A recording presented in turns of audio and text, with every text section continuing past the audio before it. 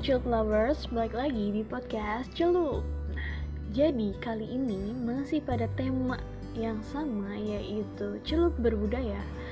Dan ini adalah edisi spesial karena ini adalah edisi terakhir pada tema kali ini, di mana aku akan mencoba untuk membahas mengenai beras kencur, si rempah berkhasiat yang memang mungkin teman-teman khususnya di kalangan milenial itu mungkin belum familiar nih. Apa sih itu beras kencur? Nah, yuk langsung aja kita putarkan podcastnya. Jadi, beras kencur ini tuh merupakan salah satu campuran untuk membuat jamu tradisional Nusantara. Dan ini tuh merupakan bahan yang udah hits banget, tradisi turun-temurun, mungkin dari nenek moyang kita, bahkan mungkin nenek kakek teman-teman sendiri pun tahu dan pernah meminum si beras kencur. Dan beras kencur sendiri juga termasuk dalam kategori akar-akaran atau namanya tuh rimpang nih teman-teman istilahnya, yang merupakan salah satu tanaman obat yang telah dibudidayakan sejak lama di Indonesia. Nah, beras kencur ini juga dipercaya dan telah terbukti sebagai bahan yang ampuh untuk mengobati berbagai macam masalah tentang kesehatan dan juga penyakit-penyakit serta menambah adanya vitalitas dari tubuh kita. Nah, konon menurut sejarah si beras kencur ini sendiri juga mengandung adanya zat-zat yang terkandung dalam kencurnya nih. Jadi kayak ada bahan pelengkap seperti beras, gula merah dan asam jawa. Itu tuh jadiin satu, dikombinasikan jadi beras kencur yang membawa manfaat yang kompleks banget untuk tubuh kita. Nah, selain dapat, mungkin yang teman-teman sering lihat dikarenakan kencur itu biasanya identiknya dengan adanya menambah untuk nafsu makan teman-teman sendiri. Nah, itu tuh betul banget, khususnya untuk anak-anak yang mungkin memiliki gangguan nafsu makan. Nah, di samping itu juga baik banget untuk masalah-masalah penyakit ringan nih, seperti flu atau sariawan. Nah, aku juga baru tahu nih kalau sariawan itu bisa disembuhkan dengan adanya beras kencur.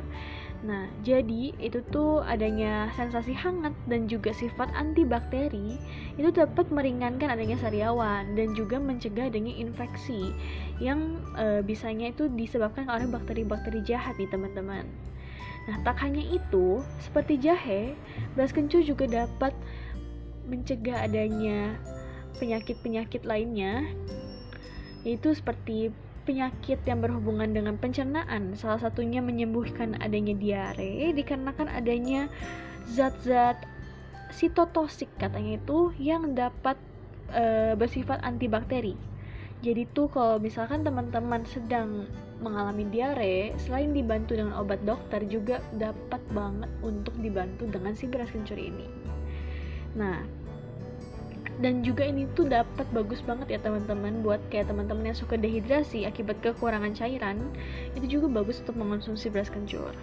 Nah, dan tak hanya itu, ini yang paling penting adalah si beras kencur itu sendiri juga dapat menyembuhkan atau mengurangi sih, lebih tepatnya tuh mengurangi adanya kanker. Nah, dapat mencegah, jadi kayak sebelum teman-teman mungkin nanti di masa depan terjadi hal-hal yang tidak memungkinkan, penyakit-penyakit yang tadi sebelum-sebelumnya bahkan kayak sariawan kayak gitu mungkin bisa dicegah dulu dengan beras kencur. Dan itu tuh sangat bagus banget loh teman-teman. Ternyata rempah Nusantara itu banyak banget khasiatnya ya.